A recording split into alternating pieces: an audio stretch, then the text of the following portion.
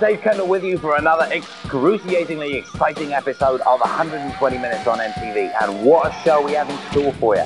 The top 10 alternative records of 1990, my humble but correct opinions on unsigned bands to watch for in 91, and a look back on Depeche Mode's biggest year yet. This is Comp. Yeah, this is Comp. Hi, this is Matt Pinfield on 120 Minutes. No, that's not true at all. Welcome to This Is Comp, the rumpus room of Discord and Rhyme, where we go through various artist compilations and box sets, artist by artist, song by song. Roll call. Mike DeFabio. Rich Bonnell. And Phil Maddox. The 120 Minutes VJ that I remember is Dave Kendall, who insulted They Might Be Giants. He called them sellouts, so I hate him. Yeah, those sellouts and They Might Be Giants. Mm-hmm. Just a quick Apollo 18, such a sellout record.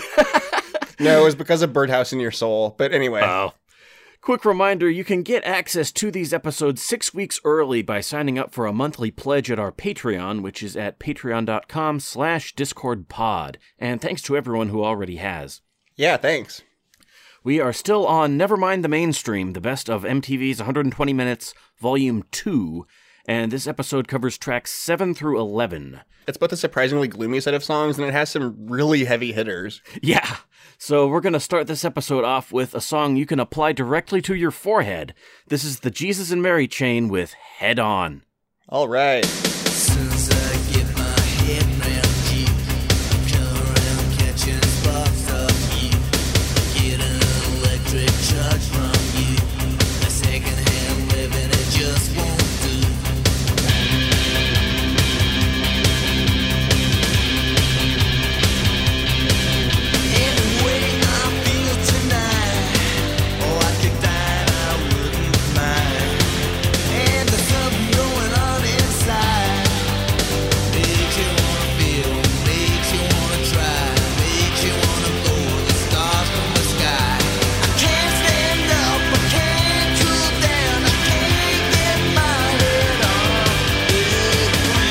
One's cool.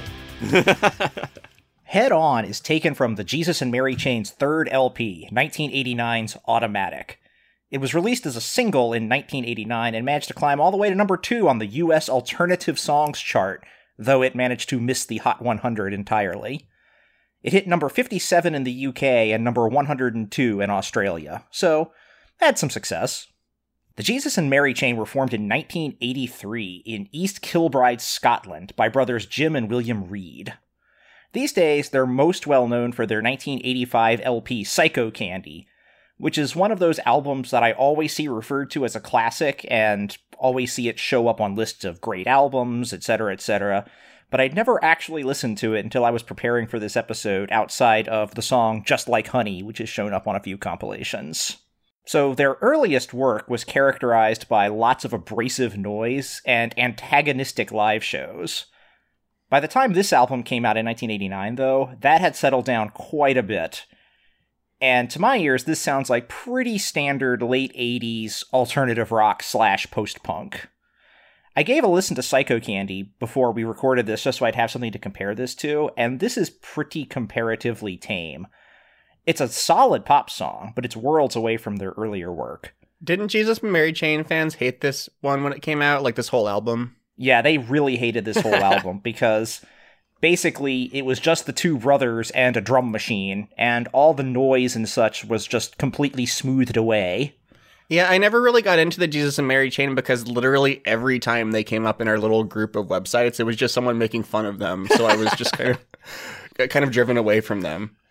This was going to come up inevitably, but I have to say that I like the Pixies version of this song a lot more from their Trompe Le Monde album. Yeah. Makes you wanna feel, makes you wanna try, makes you wanna blow the stars from the sky. And I can't stand up, I can't cool down, I can't get my head off the ground. Yes, it's a much better version. It chopped the length of the song in about half.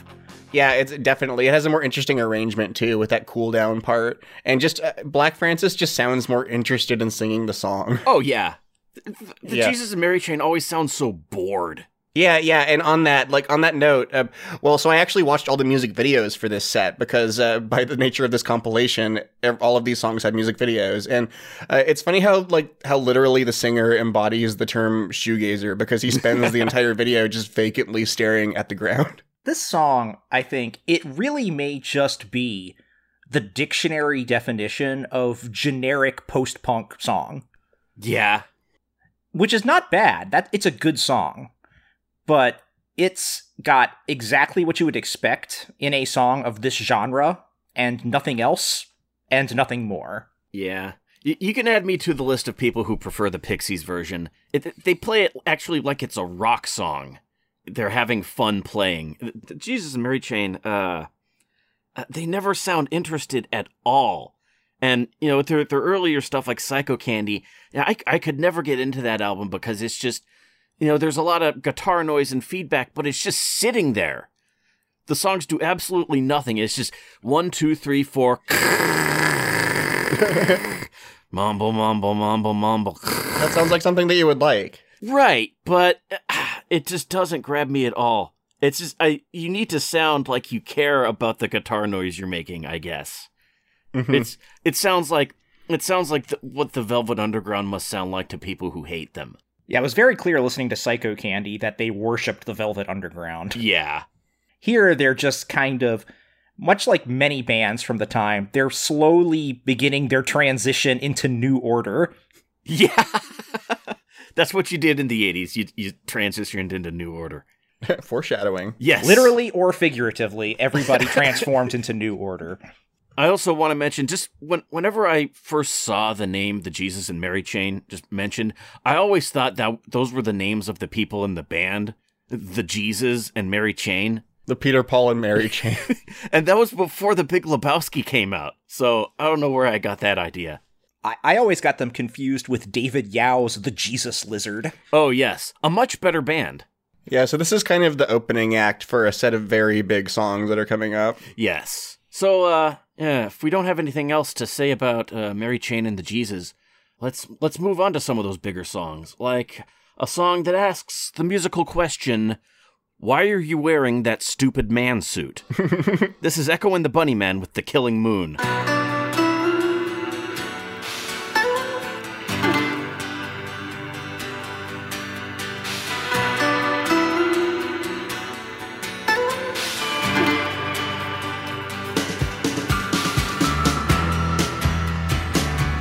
Where's Donnie?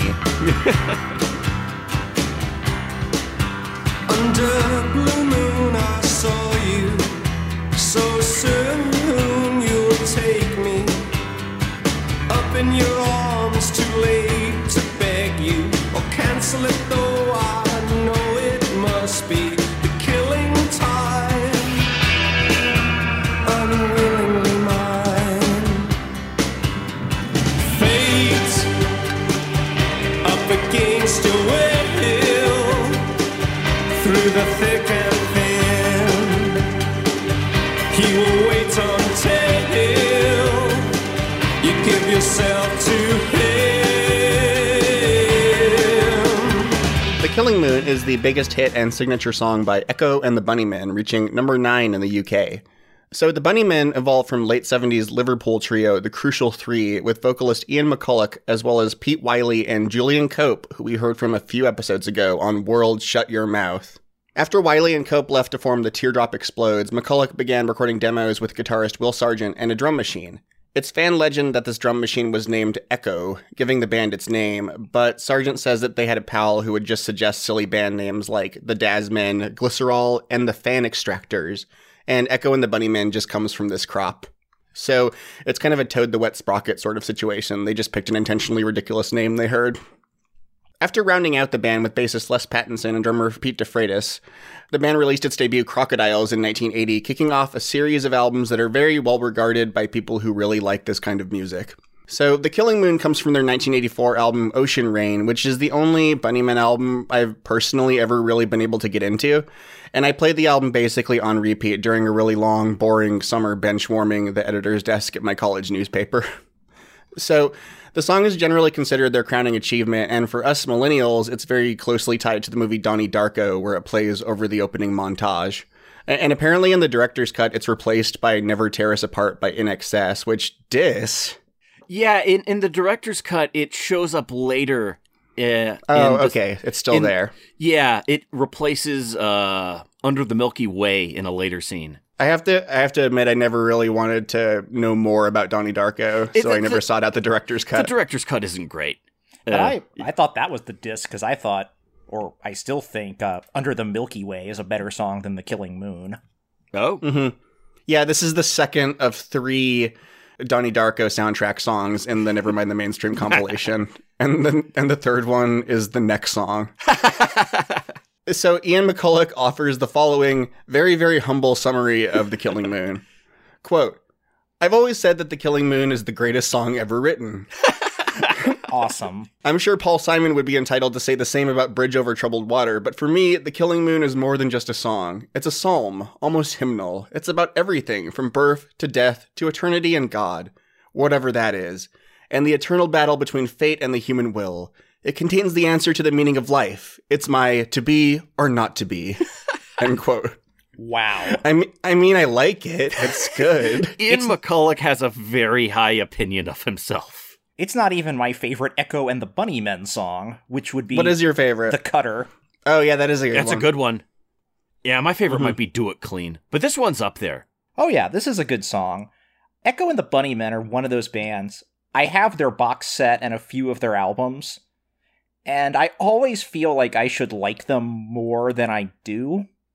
I love The Cutter. The Cutter is an all-time great song, but most of their songs, I listen to them and think, this is good, but I never really connect too emotionally to any of it. That's kind of how I feel about The Killing Moon. It's a good song. It's well constructed. It's catchy. It's got some nice vocal changes in it. But I don't know. For some reason, it never really clicks with me as a song that makes me go, oh man, I've got to hear The Killing Moon right now. I never, pull this out because I have to hear The Killing Moon right now. Yeah. I like it as kind of the centerpiece to Ocean Rain, which is a good album. Yeah. I have to reiterate. Yeah, it's a good album. I think it's probably their best. If you like The Killing Moon, you need to hear Ocean Rain because it's full of songs like this. This general sound. I agree. I never intentionally want to listen to this song specifically at right now, but when it does come on, I'm like, oh yeah, The Killing Moon. This is a great song. It's Donnie Darko is on. Yeah. It's a song I would describe as gorgeously spooky. It's catchy and creepy in equal measure. It sounds like I get the picture in my mind of like a cornfield at night when it comes on. And those chords during the verse are actually, they're taken from the beginning of David Bowie's Space Odyssey, just played backwards. And Ian McCulloch's lead vocal, he can be a little overbearing sometimes. Like he sounds like, he sings like somebody who has a lot of faith in himself. But here he just nails it. This song needs to be sung by somebody who isn't afraid to go big, and he is not.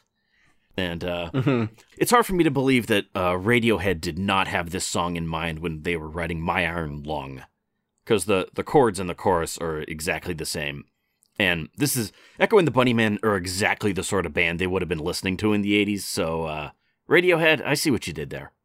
That's funny that you mentioned the chord sequence in the chorus, because in the verses, is that the Time of the Season chord sequence? Oh, it kind of is, huh? By the Zombies? Yeah. Every rock song has been written already. Yeah. Mm-hmm. That sequence isn't owned by Time of the Season. I just think it's funny to see parallels like that. Yeah, nobody owns a chord sequence. But are we done with The Killing Moon? I believe we are. Then let's move on to a song written directly in response to the Captain and Tennille's hit Muskrat Love. This is Joy Division with Love Will Tear Us Apart. Mike and I heard Todd Rundgren cover Muskrat Love live once. Nice. Half the songs he covered at that show were taken directly from the Dave Barry Book of Bad Songs, which also includes Todd Rundgren's We Gotta Get You a Woman, which he did not play that night. I'm keeping all of this.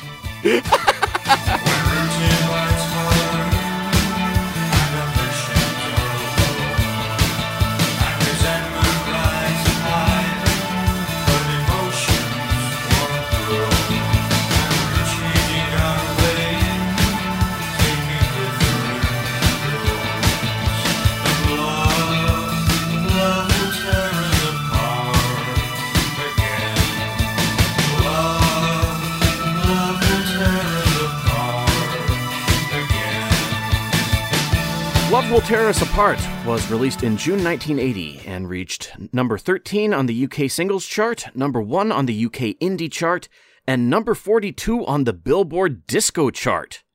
Everybody get down! Joy Division formed in Salford, England in 1976 after guitarist Bernard Sumner and bassist Peter Hook attended a Sex Pistols concert and were inspired to start a band. Vocalist Ian Curtis and drummer Stephen Morris joined shortly thereafter. Originally named Warsaw, inspired by the David Bowie track Warszawa, they eventually changed their name to Joy Division after the name of an involuntary concentration camp brothel from the novel House of Dolls. So right away you know you're in for some cheerful music. Together with their producer, the eccentric Martin Hannett, Joy Division more or less created the sound that we now recognize as post-punk. Cold, distant, and arty in a way that art rock bands weren't. And actually, they didn't really like the sound that Martin Hannett gave them at first, because they thought he made them sound like a Pink Floyd album, which was, in those days, oh, no, we can't have that. Like, what? Oh, no. Yeah. Not a Pink Floyd album. Yeah, that's the worst thing you could possibly make. But anyway, the tragic part of the story is, of course, that 1 month before this song was released, and 2 months before the release of their second album, and just as Joy Division were about to embark on their first North American tour, Ian Curtis hanged himself at the age of 23. He had been plagued by depression, marital problems, and epilepsy, and just from looking at his lyrics, you can tell he had a lot to struggle with. And in hindsight, it's difficult to understand how no one saw it coming. It has been suggested in some quarters that Ian Curtis was the weak link in Joy Division, and it's true that he wasn't an especially great vocalist, particularly when he tried to force his voice into more of a Jim Morrison baritone range. But as a lyricist and as a presence, he was a tremendous strength. His lyrics are not the angst of a young man. He doesn't sing about crushes. It's not woe is me miserableism. And it's not dark for the sake of being edgy. They are extremely and sometimes frighteningly real. His lyrics are it's like they came from somebody who had been through a genocide or something. And in his head, maybe he had. None of us will ever know. Anyway, as far as Love Will Tear Us Apart is concerned, it's seen by a lot of people as their masterpiece, and it is a magnificent song. Synthesizers in songs from the 80s can either sound embarrassing or majestic, and this song falls firmly into the latter category. It sounds like the whole universe is crying, and you can also dance to it. And incidentally, I had intended to karaoke this song at Rich's wedding, but they didn't have it, and maybe this is for the best. Well, instead we sang I'm Just a Singer in a Rock and Roll Band. Yeah. Yeah, about Ian Curtis, I agree. I wouldn't say he was a great singer per se, but he's such a great texture on songs like this. Like, the less like he tries to say words, I guess, and more just tries to. Well, it almost feels like that's the piece of the music that Peter Hook stepped up to fill in, later on with New Order. Though I guess we'll get to that later. But with his sort of lead bass style, right? Like you can hear that on this song, but he really steps up with it after Ian Curtis is gone. Right. Yeah, that's an interesting idea. Yeah. And I also watched the video for this song, which is really just like a band performance in the apartment. And just one thing that I focused on is Ian is just like this shy kid wearing a polo shirt. Yeah. Yeah, and you can also see him holding a D major chord on the guitar, which is something the other members literally just taught him to do, putting his fingers right on the strings so he could strum the drone on the song. Yeah, this is the one Joy Division song he plays guitar on. Yeah, so you can see that in the video. Yeah, I don't know. So I used to be really down on Joy Division, but this was in the late 90s and early aughts when anything driven by synthesizers was getting mocked. And it felt to me a lot more like New Order needed defending and propping up. But now, these days in 2020, New Order are treated like gods, and everyone loves New Order. And I almost feel the need to pivot in the other direction. And I don't know. I don't really have much specific to say about Love Will Tear Us Apart, but it's just hard to imagine music without it. Yeah. So, and what's probably going to be one of my hotter takes on this podcast, since everybody loves this song, I never really liked it that much. I don't dislike it, but it's always propped up as this amazingly great song, and I don't know, it never connected with me. On Unlike Mike, I actually don't like the synthesizer sound in it. Oh.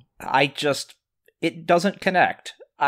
Obviously I'm wrong. Everyone loves this song. Oh, whatever. Yeah. But I don't know. It's just, I've never really been able to get into Joy Division just in general. I have all their albums. I have live stuff, outtakes, all kinds of stuff. These seem like the kind of band that I would love, but I don't know. They've always kind of left me cold. I respect them a lot more than I like them. And I definitely enjoy the group's music more as New Order. I'm sure John would be yelling at me if he were on this episode. Well, I can see them leaving people cold, though. They're a very cold-sounding band.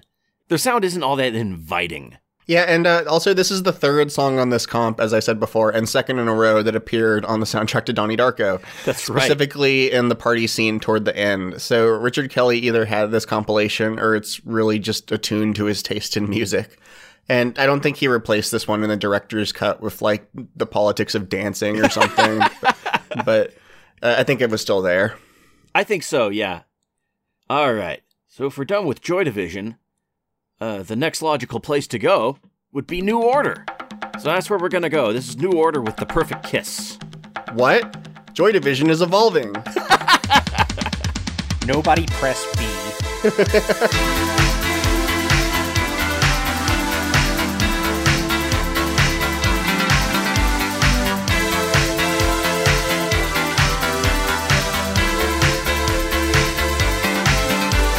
I stood there beside myself, thinking hard about the weather.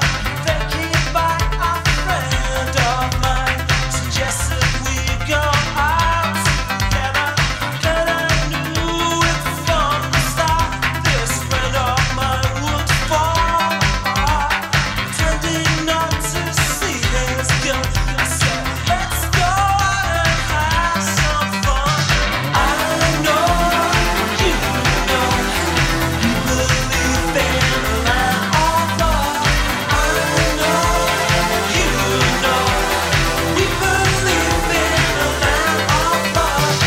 New Order uses drum machine. It's super effective. What have I done? I didn't even play that damn series. I never played that game either. I don't know what I'm talking about. The Perfect Kiss was released on May 13th, 1985 and reached number 46 on the UK chart. So, the Joy Division story doesn't end there. The surviving members of Joy Division decided they couldn't continue as Joy Division with Ian Curtis gone, so they brought Gillian Gilbert on board to play keyboards, and they called themselves New Order. Their earliest recordings sounded more or less like Joy Division without Ian Curtis, and some of them, like Ceremony, had started out as Joy Division songs. Great song. It's a great song, but they found their own sound by combining their established brand of gloomy post-punk with dance music, resulting in songs like Blue Monday, Temptation, and Bizarre Love Triangle, which you might not know the names of, but have almost certainly heard. Now, I have to admit that I generally prefer Joy Division to New Order.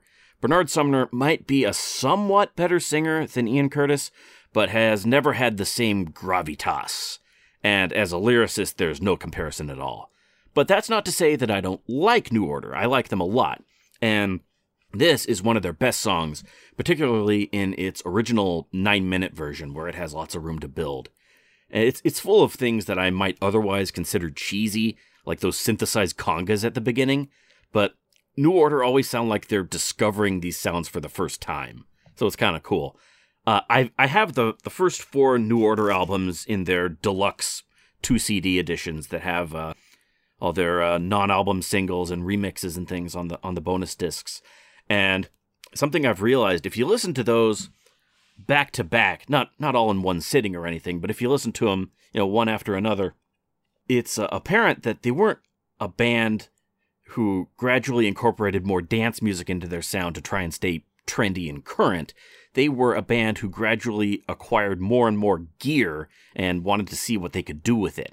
And a perfect example of that is The Perfect Kiss, with its sampled chorus of frogs in the middle that has no real reason to be there except that it sounds cool, which is fine with me. I don't need everything to be all deep and meaningful.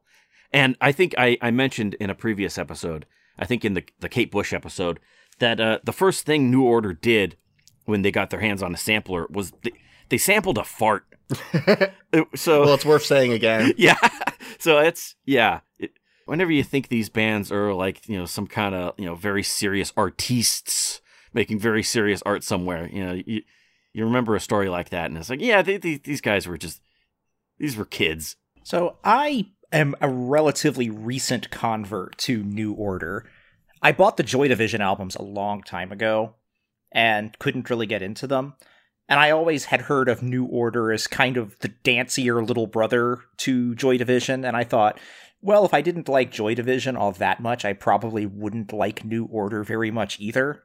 And I ended up getting into them after listening to an episode of the podcast Political Beats about New Order, which they sounded really good. Somehow I'd avoided most of their songs. The only song of theirs I'd ever heard, that I could remember at least, was Blue Monday, which is, a great song. But I had started picking up the New Order albums, and I found that I liked them a lot more than I liked Joy Division, because it seems like they have the same basic sound, but they've added a lot more elements to it. It sounds a lot more fleshed out. It doesn't have that gloomy identity that Joy Division had. This music doesn't feel nearly as driven by a strong personality, but I think the music is generally more interesting. And yeah, The Perfect Kiss is a great song. There's an awesome 9-minute long version of it too, which is even better than this version, because more New Order is usually better New Order. Usually, their long remixes are well worth tracking down. Yeah, especially The Perfect Kiss, because it actually builds to a climactic ending, and the version on the album just fades out. The 9-minute version is also the basis of the music video, which was directed by Jonathan Demme, and it's just a single unbroken studio performance of the song. And as we know from Talking Heads Has Stopped Making Sense, Demme has a philosophy for directing performance videos that's pretty hard to mess with. Like, if the viewer is hearing a cool sound, focus on where that sound is coming from for the duration of the sound. Yeah, and so when Bernard Sumner is singing, you just get one long shot of Sumner for that entire vocal section, and just lots of cool, setting up sequencers and just playing keys. It's just really, really fun. I love it, and they all look so determined. I had read that Jonathan Demme was really looking forward to filming Stephen Morris's drumming, and then they went to shoot the video, and he discovered that the drums in this song are all programmed. So. Yeah, so there are some fake drums in there. They look like octopads or what they probably are, or something like that. But they're not real. Yeah. Or, I don't know. I don't actually know. But it makes interesting back-to-back viewing with the Love Will Tear Us Apart video, because the band members have aged a few years and added Gillian Gilbert, but their performance style remains really similar. And there's a very visible Joy Division poster in the background as a sort of tribute. Oh yeah. But as for The Perfect Kiss, I love New Order, but this is my favorite New Order song and one of my very favorite songs, period. So I feel like as critic types, we're taught to sort of question songs, make songs earn our love, figure out what elements could have been better. And I do that with everything I listen to, no matter what. But with The Perfect Kiss, none of that ever even occurred to me. This song is so clearly a band just achieving their perfect flow state. Their avatar state, if you will. I think you'd appreciate that one, Phil. Yes. Executing everything they're just capable of flawlessly, but without losing a single bit of their unique character. This is just, I can't imagine a better New Order song than this. My favorite New Order song remains Blue Monday, but this is hard to argue against. Yeah, Blue Monday is definitely one of my favorites too, and their revolutionary song. But this is absolutely my favorite. Yeah, I think it's pretty easy to argue for either of those as peak New Order. Just so long as you're not arguing for something off of what's that album, Republic. Yeah, then you'll probably be okay. Yeah, but I love New Order, and I have their singles/hits compilation Substance on the long list of albums I want to cover on the show. So look forward to that eventually. It's one of those greatest hits compilations that even if you have their albums, you still need it. Because a lot of their best stuff wasn't on albums, though a lot of those songs are now on the 2-disc deluxe editions of their albums, which, if you're the kind of person who still buys CDs and you're interested in purchasing New Order albums, we talked about this in our Pet Shop Boys episode as well, but if you're buying the albums, don't scan used stores to find the original single disc editions, you need the double disc editions because so much of their best stuff was never on an album. Yeah, so much of what makes New Order is on those bonus discs. All right, so if we're done with The Perfect Kiss, we're going to finish things up with the band The Dead Milkmen, lovingly referred to as Depeche Commode, and their song Personal Jesus. Your own personal Jesus. Someone to be your friend, someone who cares. Your own personal Jesus. Someone to be your friend, someone who's there. It's a real knee slapper.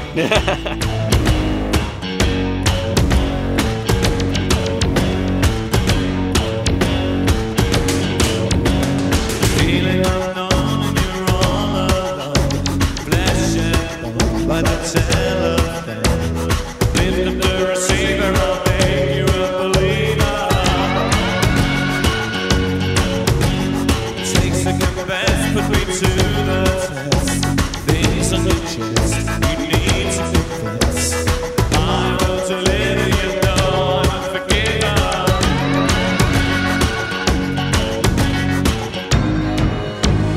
Reach out, touch faith.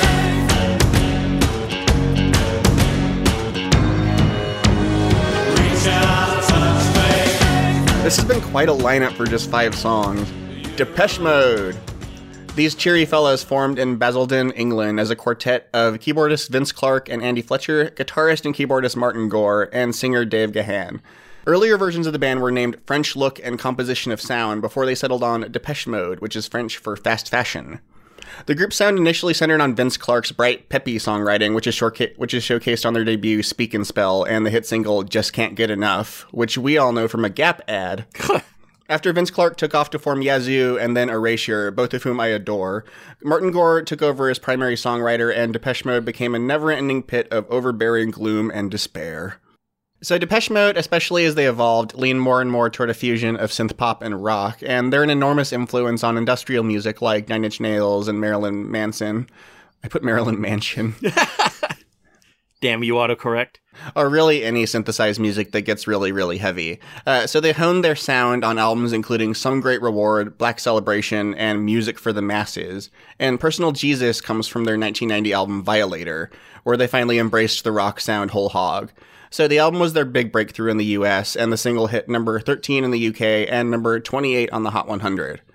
So, Amanda wanted to be on this episode, but she contracted COVID-19, which she has almost recovered from, thankfully, to all of our enormous relief.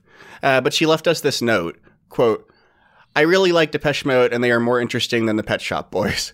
This is in no way intended to provoke any specific person. End quote.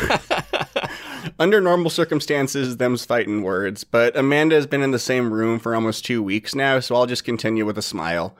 So I was really into the Mode in high school, but I've just kind of soured on them over the years. I wasn't a very outwardly gloomy teen, so I just kind of ended up outsourcing my gloom to my headphones through music like this. Do you guys have any music like that? Oh, sure. But for me, it was usually The Cure. Oh yeah, it was definitely The Cure for me, but they have like their happier side, so I'm more. I listen to them more as an adult. I listen to a lot of very angry industrial rock. So stuff influenced by Depeche Mode. Yes. Yeah. But even when I love Depeche Mode, I never honestly really like Personal Jesus that much, and listening to it on its own, it's just super duper repetitive and gets old really fast to me. And a lot of my friends have been like, what? When I've told them that in preparation for this episode, but yeah, get over it. It's never one of my favorites by them, but it has like this galloping cowboy swing that's completely unique to Depeche Mode, I admit. And they really play that up in the music video, which is set at a Spanish ranch / brothel and has a lot of Dave Gahan chest hair in it. And I actually like the song a lot more when I listen to it as part of the video. They go together really, really well, and it reminds me that the band has a sense of humor, which can occasionally be in doubt. See the entire Black Celebration album. Depeche Mode are a band I've been meaning to check out. I've never really heard any of their albums, and I've just heard their singles, and not even all of them. But there's always been a roadblock to me buying Depeche Mode albums and checking them out in more detail, and that reason is that I do not like this song at all. I recognize that it's probably a little atypical of their sound, but this is the song I associate with them, and this song just annoys the hell out of me.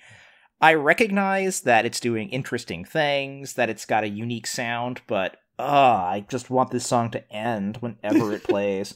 I listened to it intentionally 5 times while preparing for this episode to try to like it more, and I kind of came away from it disliking it even more than when I went in.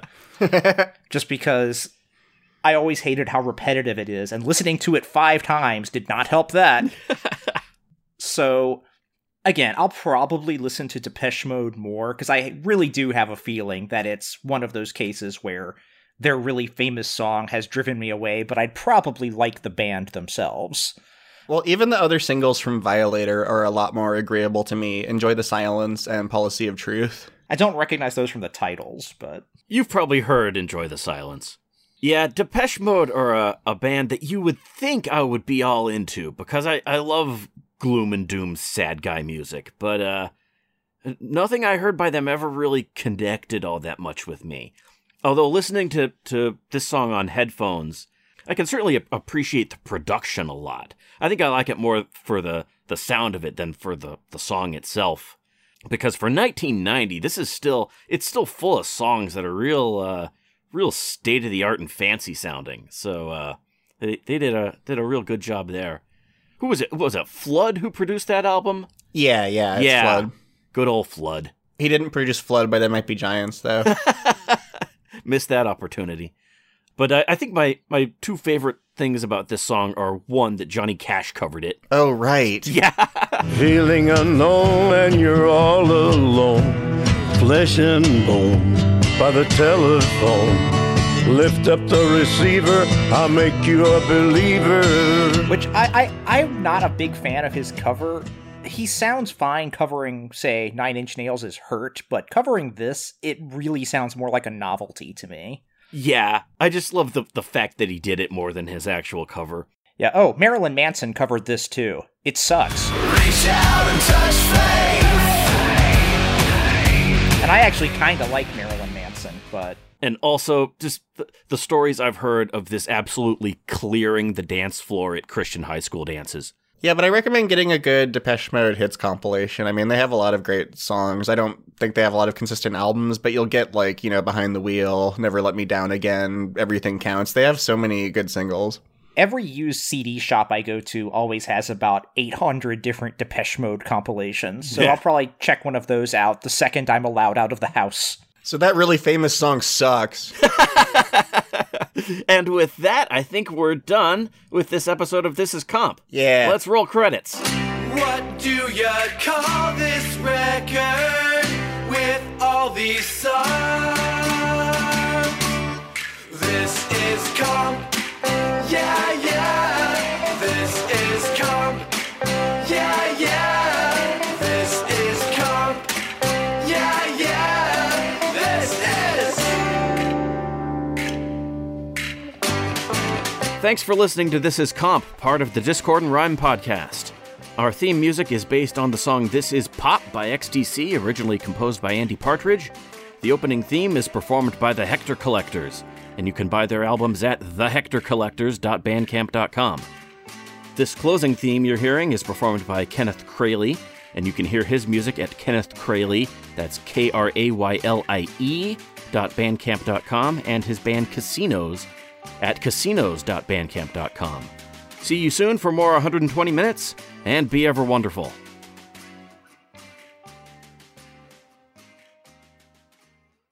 Do They Might Be Giants want to be adored? We want the Stone Roses to be adored. We're hoping you'll do the job for us.